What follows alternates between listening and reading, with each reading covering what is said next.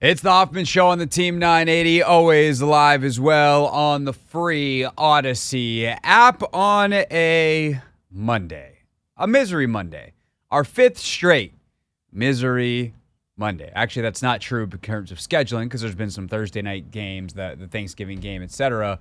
But the fifth straight loss for the Commanders. This one of the most boring, inconsequential, nondescript games that I can remember covering until the very last little bit when all of a sudden we have ourselves a new data point in the quarterback conversation that changes things, ? It's what we'll be making sense of the entire week, and it is certainly where we start with First and 10.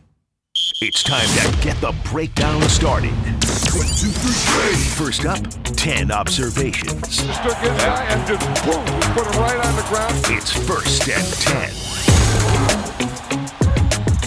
The fit of Eric Bieniemy and Sam Howell wasn't designed to win football games, and the guise of growth and development was all very nonsensical in hindsight, in my opinion. Let's unpack that very loaded statement. I do not have the fancy numbers right now. Anthony, if you want to help me out with the fancy numbers, I don't know if you have access to them, but this computer over here is being a butthead. But this is where we're going to start and where we'll spend most of our time to get started. Here's the thing. I think Sam Howell can be a solid NFL quarterback. I think Eric Bieniemy is a good offensive coordinator, but I do not think either is elite. And I think for non-elite coaches and coordinators and quarterbacks especially, but really all players, fit is essential.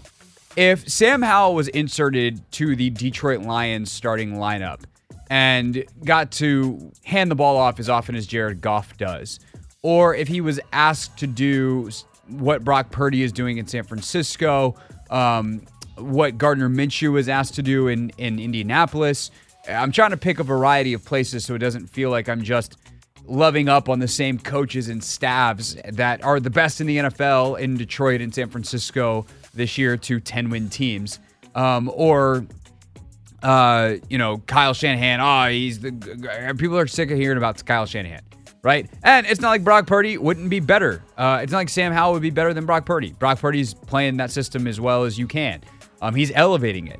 But he's not asked to do the kinds of things that Sam Howell is asked to do here.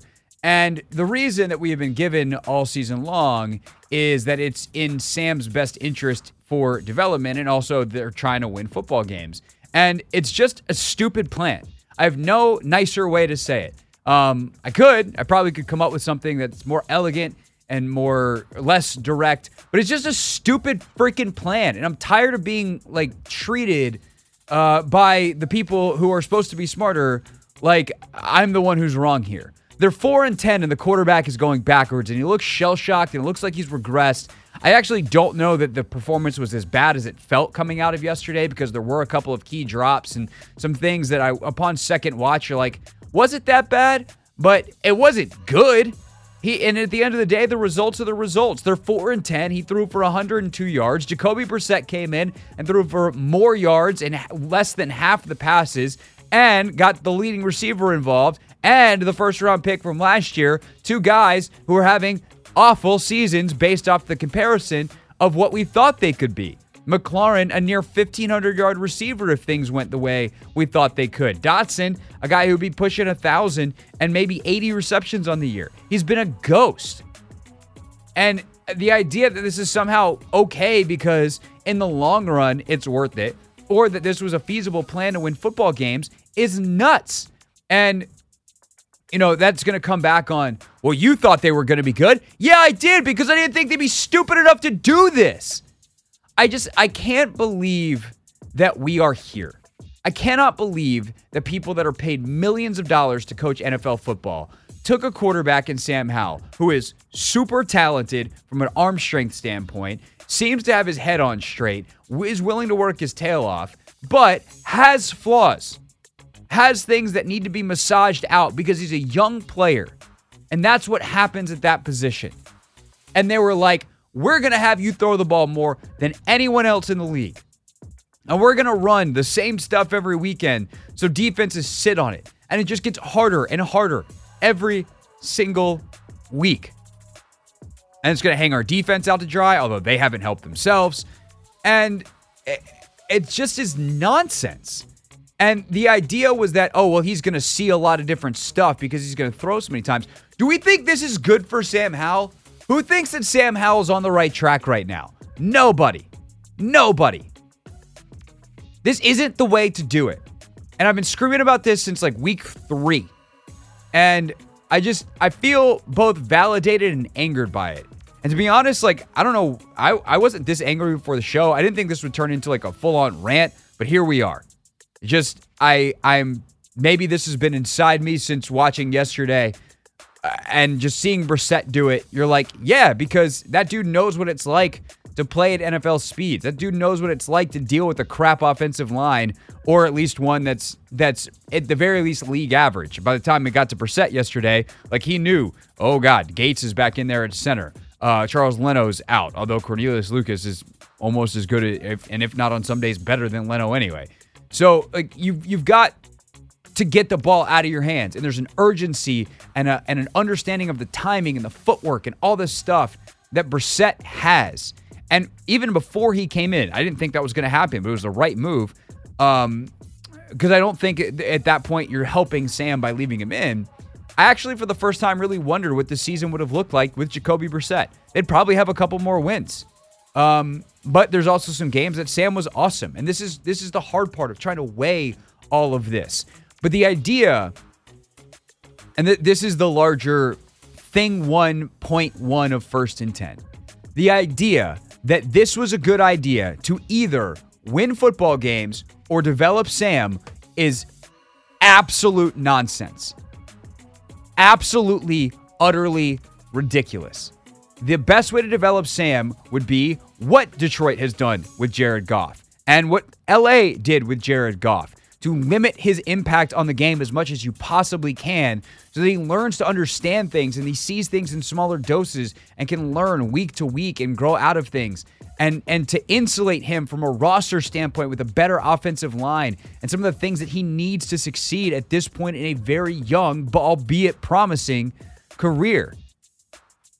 You can't just throw a guy to the wolves. There's a reason that when you teach a kid how to ride a bike, you don't just throw him out there on a 12 speed. You're like, no, man, we're going to give you training wheels, and then I'm going to hold you. And then eventually you learn how to do it. Like, if you learn to box, you're not going to get in the ring with 1992 Mike Tyson and just go at it. It's not how you learn how to box. It's how you get your ass kicked. And that's basically what they did to Sam Howell. It's like, hey, man, it's the NFL. Go out there and do it. There are ways to have training wheels on in the NFL. There are ways to hold guys so the bike doesn't tip over in the NFL. And they did none of it this year. None of it. And this is the result. And it just feels like such a wasteful season, such a wasteful way to operate, because it so obviously doesn't have to be this way. And all you have to do is look around. Apparently I need to get that off my chest. Anthony, if we have it, number 2, please. Number 2. When it comes to Sam himself, the footwork and timing is still incredibly inconsistent. I mean, there are times he takes the snap and there's a pause and then he rushes the drop back and you're like, that's not how you do the timing. You don't make one too slow and then one too fast. There needs to be an easiness, because the way a West Coast offense is designed is your feet match the pattern. And sometimes on a 3, there's a drop and it could be a 3-step and the ball's out now. It could be a 5-step and the ball's out to your second guy. Or it could be a 5-step and a hitch, or a 5-step and 2 hitches, and the ball is out to later down the progression, or your check down, or your check down. And that timing is all off with Howell. And it's why it doesn't feel like he's made a play on schedule in forever. He actually made a few more yesterday, and I realized, again, that second watch felt very different than the first watch because it's less emotional. You're less riding the wave of the game and more of just okay, what happened here? But it wasn't good by any stretch. And there's just a lot of stuff that you're just like, I think this should be better by now. But it's hard, too, because, one, I don't think he trusts the line in front of him. And he's never going to say that. And he might not, like, feel that emotionally, but, like, subconsciously, there's a lack of trust there. And I also don't think he sees the field particularly well, which could be a height thing. It could be a NFL adjustment. He's still young, less than a season's worth of start thing. And then I don't think he trusts his receivers either. And why would he? There was another bunch of drops yesterday, or, he swings a ball out wide to Antonio Gibson, and Gibson bobbles it, and what should be a 7-8 yard gain becomes a 2-yard gain because he doesn't catch it clean. And there's things like that all over the field. He drills John Bates in the chest with what would have been a nice chain mover. They got screwed on the McLaurin PI down the field. Like, there's all kinds of yardage that's just left on the field that's not on Howell yesterday. And that probably cycles and makes it feel worse for him. That leads to a bunch of yardage that's left off the field. That is on him. And whether it's missing guys, Nicky Javala had on the fourth down conversion, Nicky did a good job of watching the tape and seeing that even though it was a beautiful, like, crazy improv play by Sam to Terry, if in timing he just hits Jonathan Williams on the wheel route, he walks in with a Cooper Kupp-esque amount of space. Stuff like that seemingly every week at this point. It's just the feel, the vision, the timing, the rhythm, none of it's there. And it's not good. All right, that is the start of 1st and 10. We will continue it next with some other quick hitter thoughts, including just some epic failures on display when it comes to Ron Rivera, both head coach and GM. We'll get to it all next. It's the Hoffman Show on the Team 980 and always live on the free Odyssey app.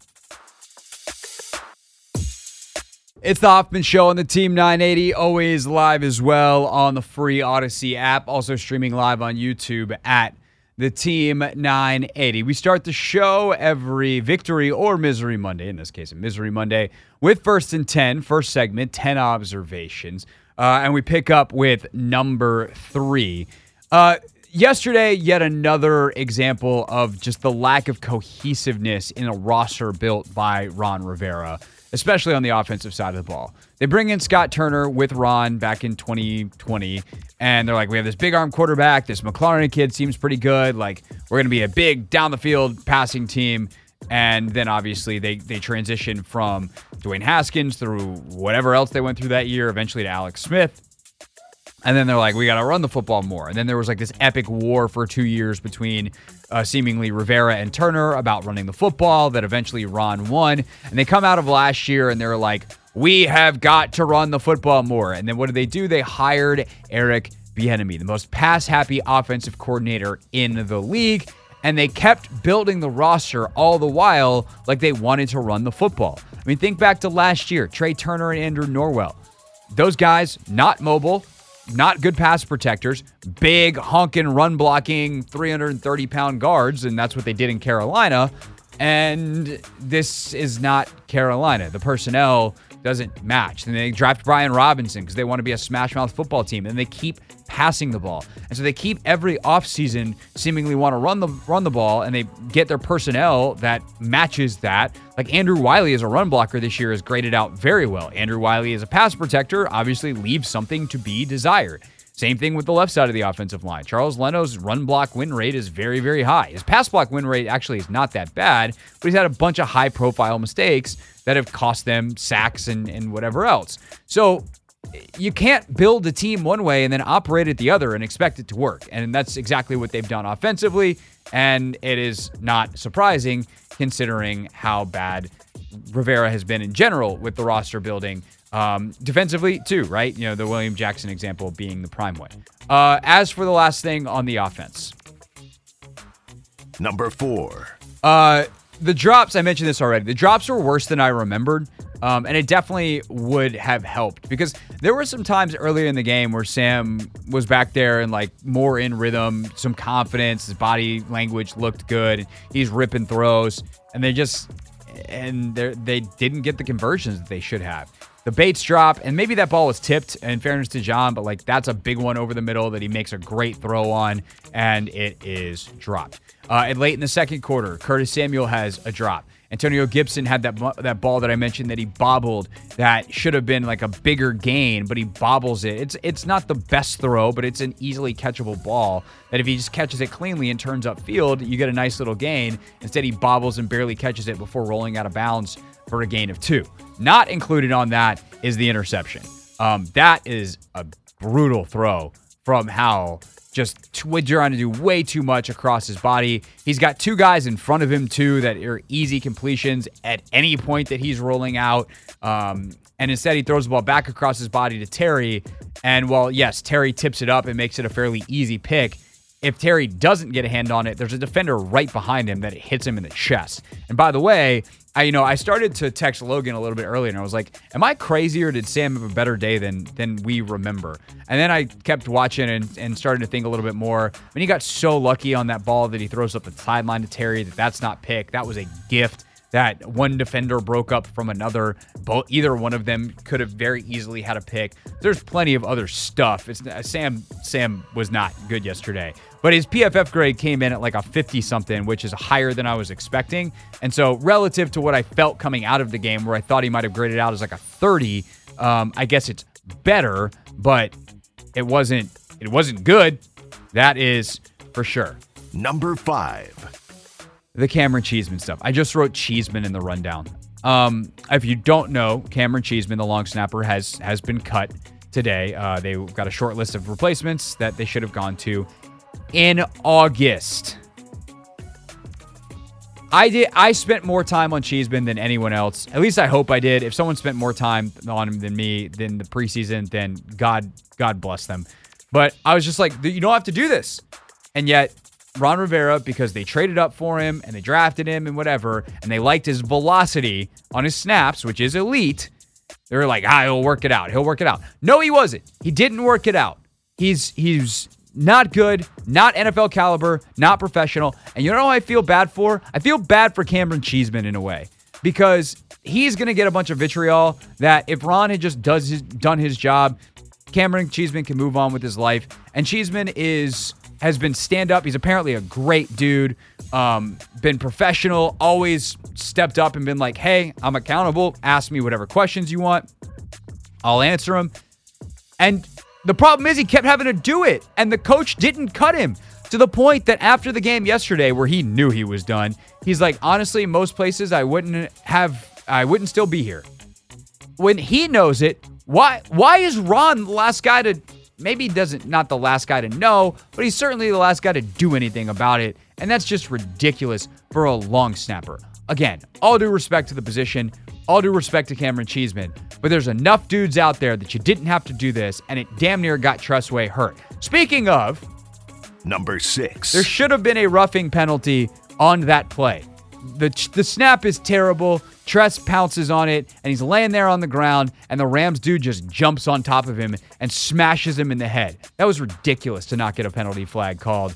But the defense did a good job of holding after, so that's nice. Number 7.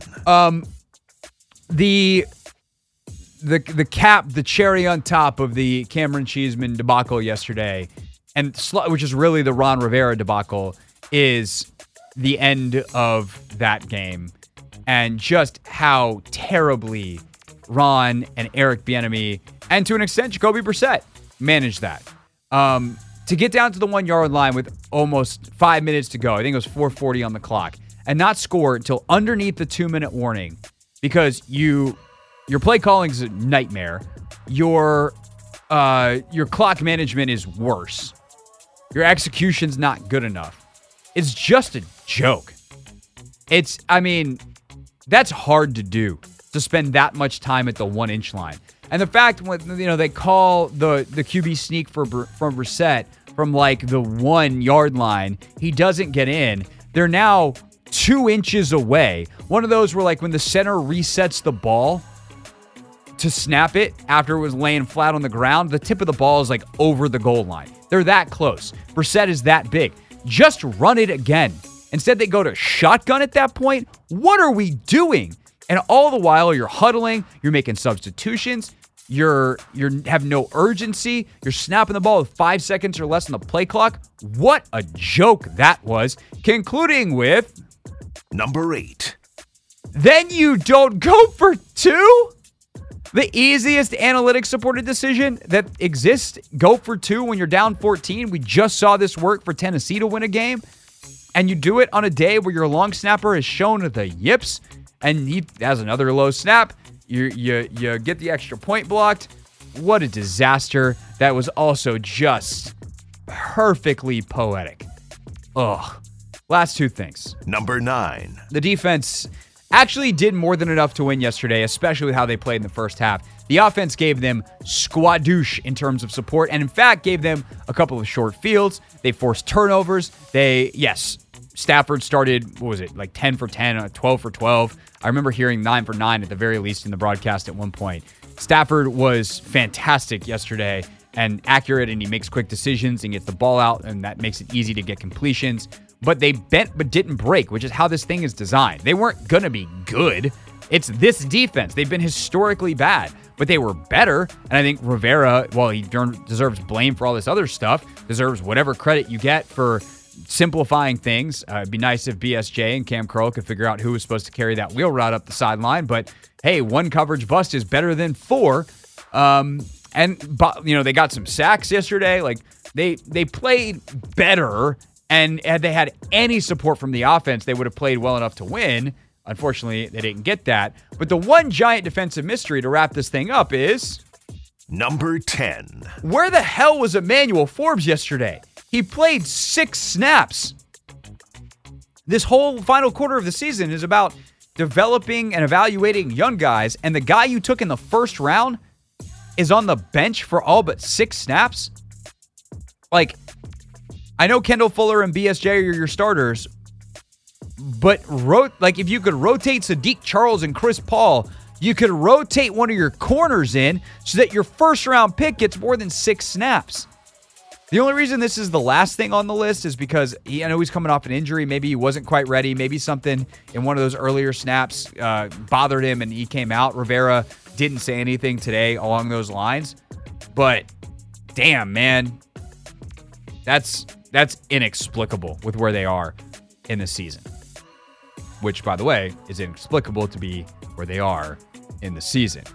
That is First and 10 here on the Hoffman Show. When we get back, Logan and I had an extensive conversation about Sam Howell's day and the immediate aftermath of it last night. You'll hear it take command on a Monday next on the Hoffman Show. It's the Hoffman Show on the Team 980, always live as well on the free Odyssey app. So we do a Take Command instant reaction show, as you likely know by now, on YouTube the night after games, or right after the games. That's why it's called the instant reaction show. It's also in your audio feeds for Take Command on Monday mornings. And if you don't subscribe, well, 1, what are you waiting for?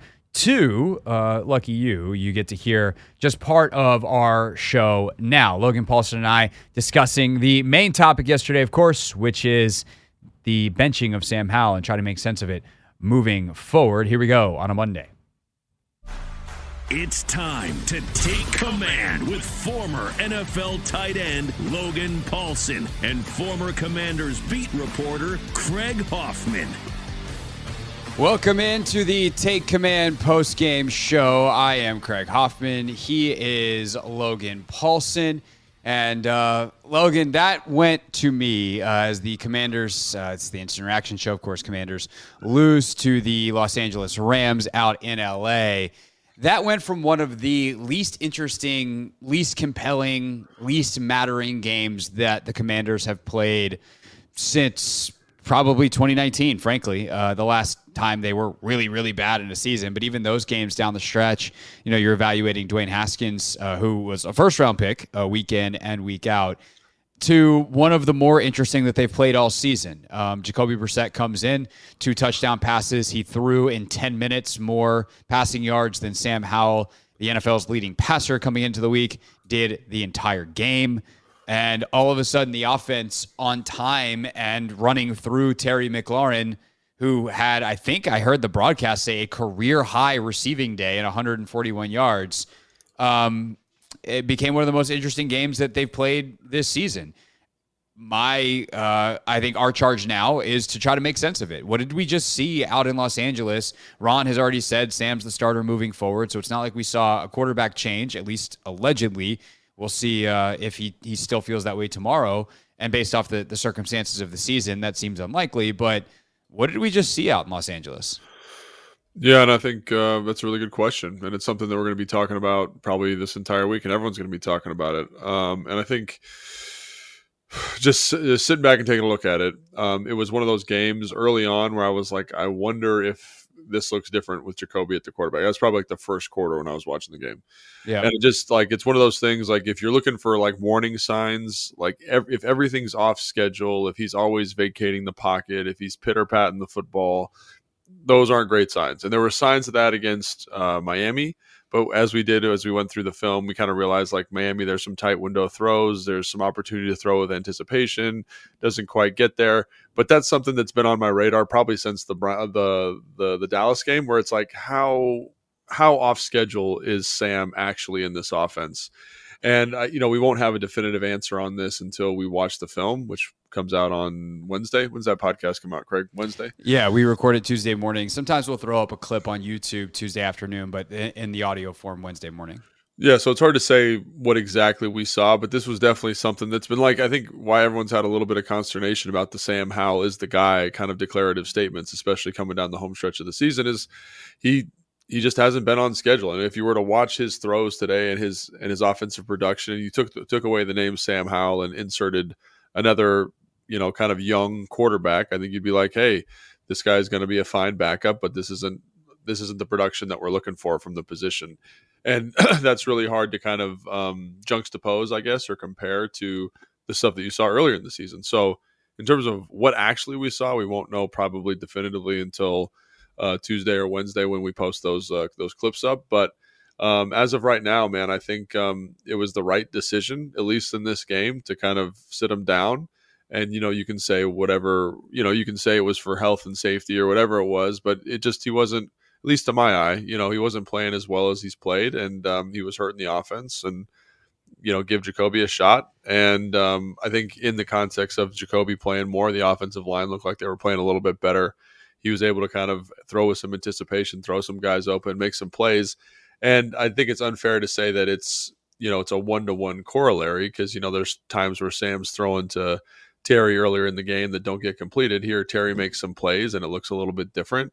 And I think that's also something that needs to be noted. It's not just we're running the offense through Terry now and this is the product. It's like Terry had some opportunities earlier that didn't quite hit. And here we go. Jacoby gets 2 explosive plays to Terry. And I think that's, probably like 75 yards of offense from those 2 plays. So it's not like it was this dramatic difference, but I do think it is significant. It just depends on how significant or how significant it is when you watch the film. Yeah, I mean, you have your first 40-plus yard play to a wide receiver all season with that 48-yard bomb to Terry. I mean, it's tough because we didn't – like what Sam did earlier this season, like the progression is wild, right? Early, pretty good. A lot of sacks, but a lot of really good stuff. And he'd go through these stretches where he's on fire. I mean, second half against Denver, some of the stretches against Philadelphia, like big boy NFL quarterback, throws he's making crazy. And I think the thing that always impressed me during those stretches was his demeanor. He was always calm. He was always collected, even through the sacks. They didn't seem to faze him. And then it got to a point where it felt like he was the only thing going for this offense and that he was actually the one elevating it. And then kind of Dallas, Miami today, it goes from he's elevating it to, wow, this is nope, like, I don't even know it's not even he's killing it. It's just like there's nothing here. Right. Receivers don't seem to be doing anything. There's just like no cohesion. It's just a bunch of guys out there running around. And that actually probably was like, if that's what it felt like. Thing is, when you go back and watch the tape for a lot of those, you start to get back to some of the stuff that I think was there earlier in the year on the warning signs that everyone didn't want to hear because there was also the good stuff. It's like, hey, if this ball comes out when he hits his back foot and he'd be throwing with anticipation and a ball would be completed. And if everything's off schedule in an NFL offense that is this proven to be successful, like Bieniemy's system is the same as Kansas City's system, the same as what Doug Peterson is running. Like all these guys have proven this system works time and time again. Eventually you have to go back to the quarterback and be like, well, why isn't it working with you? Like, what is it about what you're doing, your decision-making process and your timing? And is this young guy stuff that's going to get better, which is, I think, how we felt most of the year, or are you just not cut out for this? And I think what's scary is instead of growing, instead of progressing in the right direction off the good stuff earlier this year, the good stuff has gone away of late and the bad stuff has remained and even enhanced. And that is terrifying because you have a massive decision to make moving forward for this organization of whether or not you use a top 5 pick, which doesn't come around very often, on a quarterback, or do you build around this one? And as a data point, like this game could be something that changes that decision.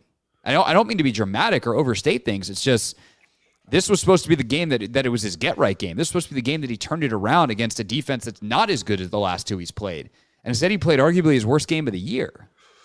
Yeah, and I think that's I think that's one of the reasons why it's so compelling. Is like what is actually happening, and how do people who are making decisions look at this game? Really, and I think anytime you get benched as a quarterback, it's not great, but I do think that there is statistical variance at play, and you kind of look at the stuff early and you say, hey, is this high end variance that he was riding kind of a good statistical variance for 5-6 games, and now he's kind of settling into more what he is because. It's so funny, like all of the commentary and the things you're thinking about and the conversations you've had with people, and you kind of say, hey, like these concepts were a little bit more open earlier in the year, and now he's got to throw with more anticipation. He's got to throw with better accuracy. And I think back to when I was evaluating coming out of college, and I was always a little bit leery of his anticipation and his accuracy. And here we are, and that seems to be a big issue for him. So, and it's so easy to have that confirmation bias in moments like this. And I also got to remind myself, like, it's one game, right? It's not the end of the world just yet. But it is to say that it's insignificant, I think, is probably undermining its magnitude. And I think when you look at the last couple of games, you kind of say, this was the trend. This is a trend. And now how significant is that trend? It's hard to tell because, we watched the Miami game really closely. And I look at that and I say, some of that's not on him. Like, I don't care how you cut it. Some of it's not on him. I look at the Dallas game and I said, he left opportunities on the field, even though I thought he played really well. And so now what is this? Like, where does this fit in the narrative? And to me, when I was watching it, when you're watching it live, you just felt that kind of second-year quarterback, a guy that it was a little bit too big for, a little bit too fast for. The windows were a little bit too tight. And did he make some plays? Absolutely. But you got to make stuff on schedule in offense. You got to throw with anticipation. And I will say that when you look at what Jacoby did, I think it's great. But also you're getting a very different defense and a very different defensive motivation at that point. I think you're getting more of a kind of let's secure the win. Let's preserve the win, as opposed to let's be aggressive and dictate to the offense. So I think that's something that that really sticks out to me. And again, like I can't wait to watch the film because I think you're going to get a lot of very like a much clearer picture of what actually was going on. But I don't think that the benching was on accident. You know what I mean? I think, to protect him. I think he wasn't playing. He wasn't playing great, and they needed to do something to kind of spark the offense. Yeah, I think it was twofold. And Ron said after the game that it was to protect him. He's like, he just wasn't playing well, and didn't seem like he had a feel for the game, so we pulled him. And but I also think you owe it to the rest of the offense. At that point, if your quarterback is, and again, this is a one-game comment that I'm about to make, but if your quarterback is playing that poorly, you owe it to the rest of the guys to give them a shot. Like, Jacoby Brissett's a good football player. And, I haven't forgotten that, and you haven't forgotten that. And I think today, anyone that might have forgotten that is reminded that Jacoby Brissett is a good NFL football player. He's not great. Obviously, if he was a larger sample size, like it's not like if he was the quarterback of this team, they would have won 10 games this year. But he's a good NFL football player, and he understands like the timing of an NFL offense in a really nice way that he's able to come in and he's like, all right, the ball's got to be out now. And he got it out. And you get the ball, and like Jahan all of a sudden is a part of the game. Terry's a much bigger part of the game. The offensive line looks better, and he just elevates everyone around to the point that, like, I know Ron already said that he is going back to being the backup next week and Sam's going to be the starter, but I'm almost tempted to be like, Jacoby, you're going to get one game where Sam's going to be the starter again, but I want Sam to see how this offense looks with you in there for a full game and hope to God that Jacoby goes out and at least operates at a high level, even if they don't win or whatever else happens. But, like, show him that if the thing happens on time, good things happen. So, I mean, that sounds good in theory. The idea that it would work in practice is a bit silly, especially against the quality of defense that you're going to face next week and a very ticked off Jets team, as long as they haven't quit, because they lost 30-0 today. But I think on a larger picture, Logan, the concern that I have with Howell is he all of a sudden David Carr? Like, is the shell shock of being sacked now 59 times after he took another one today? Like, do you see that in him on top of the second year it's too fast, where he had that, I mentioned earlier, that kind of demeanor, mentality, like, we love the makeup all year long. Doesn't look like the same guy right now to me. Yeah, but I mean, why do you say that? Why doesn't he look the same to you? I think would be my question. There was a confidence that he played with, where there was a resiliency that he played with, and now it feels like he's guessing. Where he's I'm back here. Okay, I'm going to run now. And, like, he doesn't have confidence in to just do the thing that he's supposed to do. Well, I think that's the thing that sticks out to me about the last couple of games and, you know, from earlier in the season as well, too, is that, like, when you're playing, and again, he was making some really nice throws, like big-time throws, and all those big-time throws have kind of eroded from the game. So, and I think those big-time throws do a lot because they keep you on the field in certain situations. They kind of build some momentum. They build the play callers' momentum.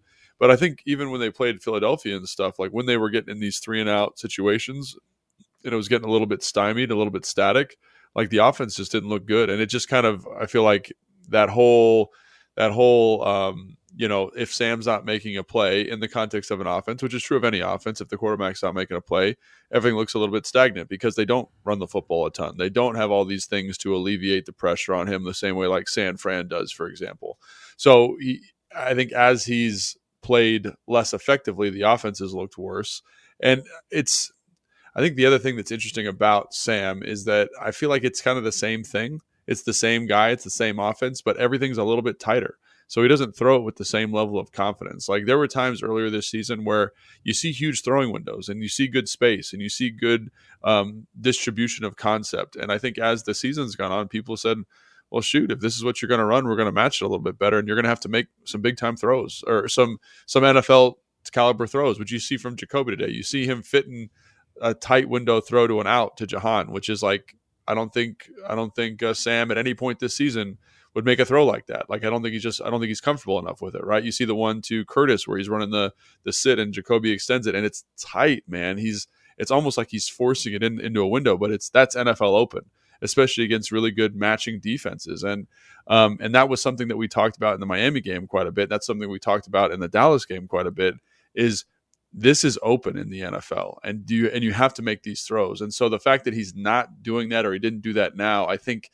it's been looming for a couple of weeks. So I think when you say that I don't see the same guy, I think this is something he struggled with even when he was playing well, is if it's not like open, he's probably not going to let it rip. He's not as confident in it. And as the season's gone on, those windows have just gotten a little bit tighter. The anticipation needs to be greater. The accuracy needs to be greater. And he doesn't have the luxury of the space that was there early in the season. And I think this is the result of some of that stuff.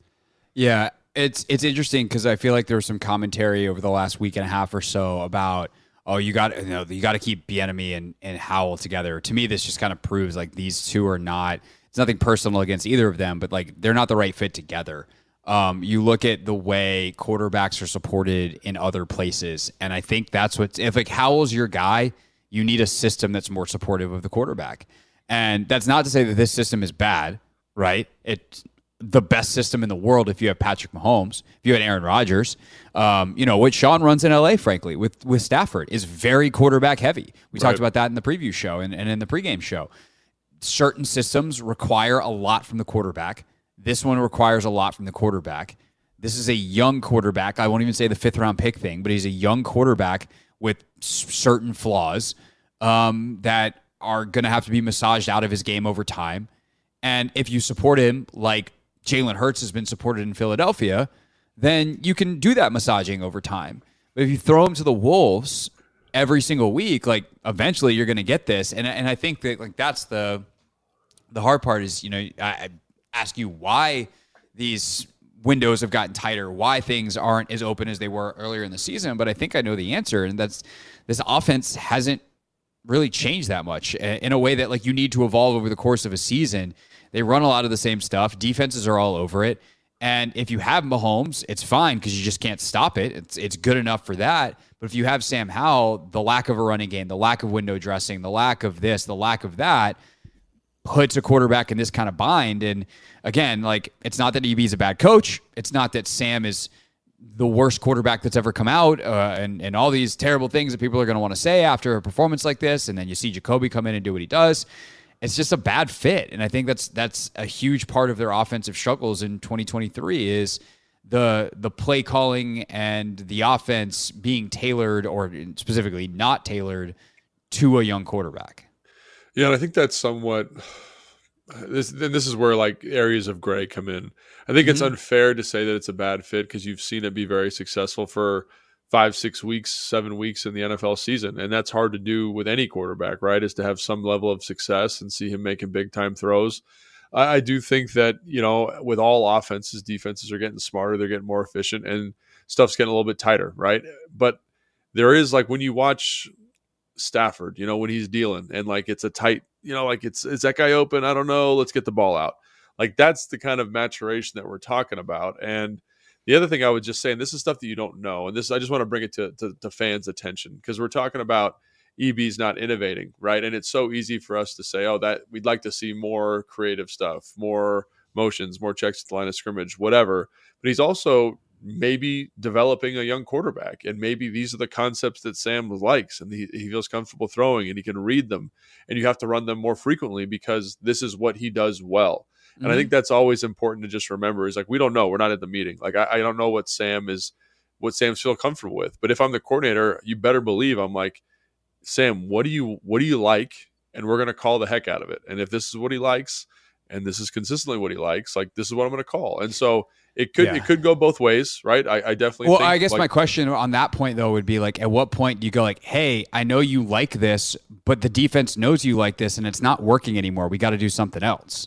Yeah, so I think that's the conundrum, right? Is like if I as a play caller, I think that is somewhat challenging. Like you look at Kyle, and they have a ton of verbiage, they have a ton of formations, they put a ton on the quarterback mentally to give him easy throws, right?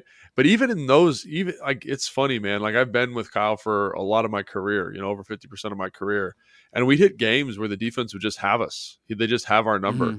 And then the quarterback couldn't elevate us out of whatever the situation was. And they always talk about Patrick Mahomes elevating. And then I think now with Brock Purdy in San Fran, how he elevates elements of the offense. Oh, this thing that was supposed to be open is now covered.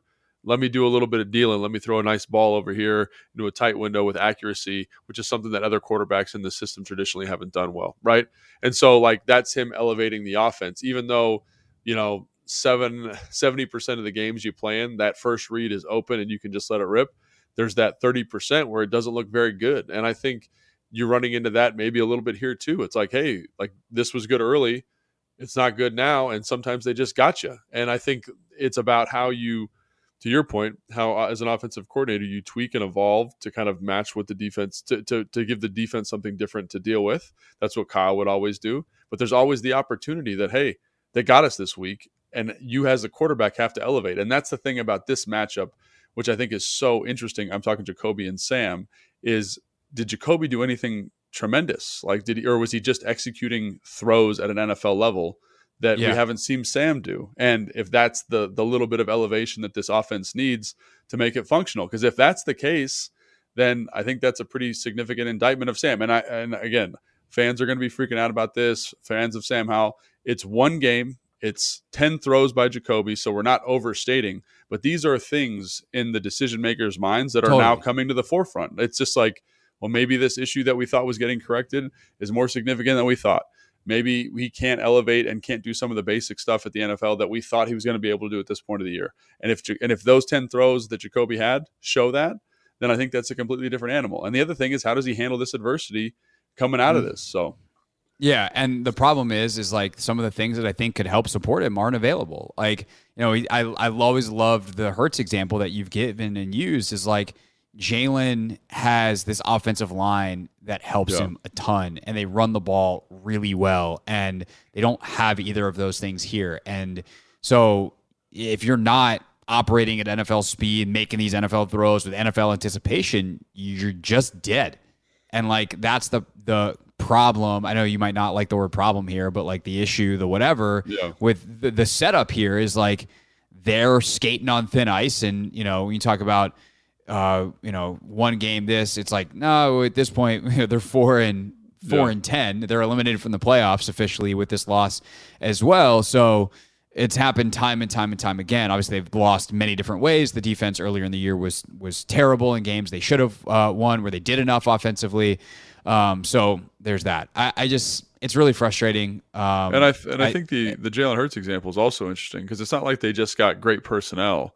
It's like they built an offense that spoke to his skill set. You know what I mean? They said, we're going to run the ball a little bit more with the quarterback. And there were games where he was running the ball 14, 15 times a game. And that's enough to steal first downs. We talked about Daniel Jones last year and what Brian Daboll and Kafka did with him up there in New York in terms of just finding easy opportunities with either he's running or on a keeper where he keeps it and he runs, and we're just stealing first downs, possessing the football. That helps the play caller too. So I think I understand what you're saying in terms of it being problematic, but it's also the thing that I go back to is like, let's say again, in these 10 opportunities, it's not a big sample size, but it's stuff that we've seen over the last 3 weeks and Jacoby's hitting it. It's a different conversation, And I think, but I guess that's the point is like Sam's not Jacoby. Yeah, right? But I mean, I think is Sam even? This is this is me just talking out loud. I like Sam. I think he's done some really excellent things. I love the high end play, but is he even Jalen Hurts? Is he even that kind of player? Jalen won MVP last year, so probably no. But I'm not. saying, I mean, early career Jalen Hurts is what I'm saying. Yeah. Is he even on that kind of level? I think is what this conversation is lending itself to. Like, does he deserve to start the rest of the season, or is this a thing where it's like, hey, let's see how the offense actually runs with somebody who's run an NFL offense before? And that again, let me just say this again. I like Sam. I think his ceiling. He's shown a very, very high ceiling. But all young quarterbacks, they'll show you something good, and they'll show something bad. And he showed something bad the last couple of weeks. So I guess my point's more not actually on Sam. It's the system, and I don't mean that like Bieniemy specific system. It's the environment around him, right? Like if we rewind to the beginning of the season and we're like, we would like to win football games, which is very different than a place that you're in right now where you're kind of trying to compete but lose because you want the top 5 draft pick, no matter who you wind up taking, quarterback or otherwise. But if you were like, hey, I gotta win as many football games as I can in 2023, this setup I don't think was good because of how much it put on a guy who at his absolute best was early career Jalen Hurts, not Jacoby Brissett. Like if you wanted to plug Jacoby into the system and say, hey, our best chance to win is to start Jacoby and we're going to do that because he can get the ball out on time and he operates an NFL system and we trust him, then okay, maybe.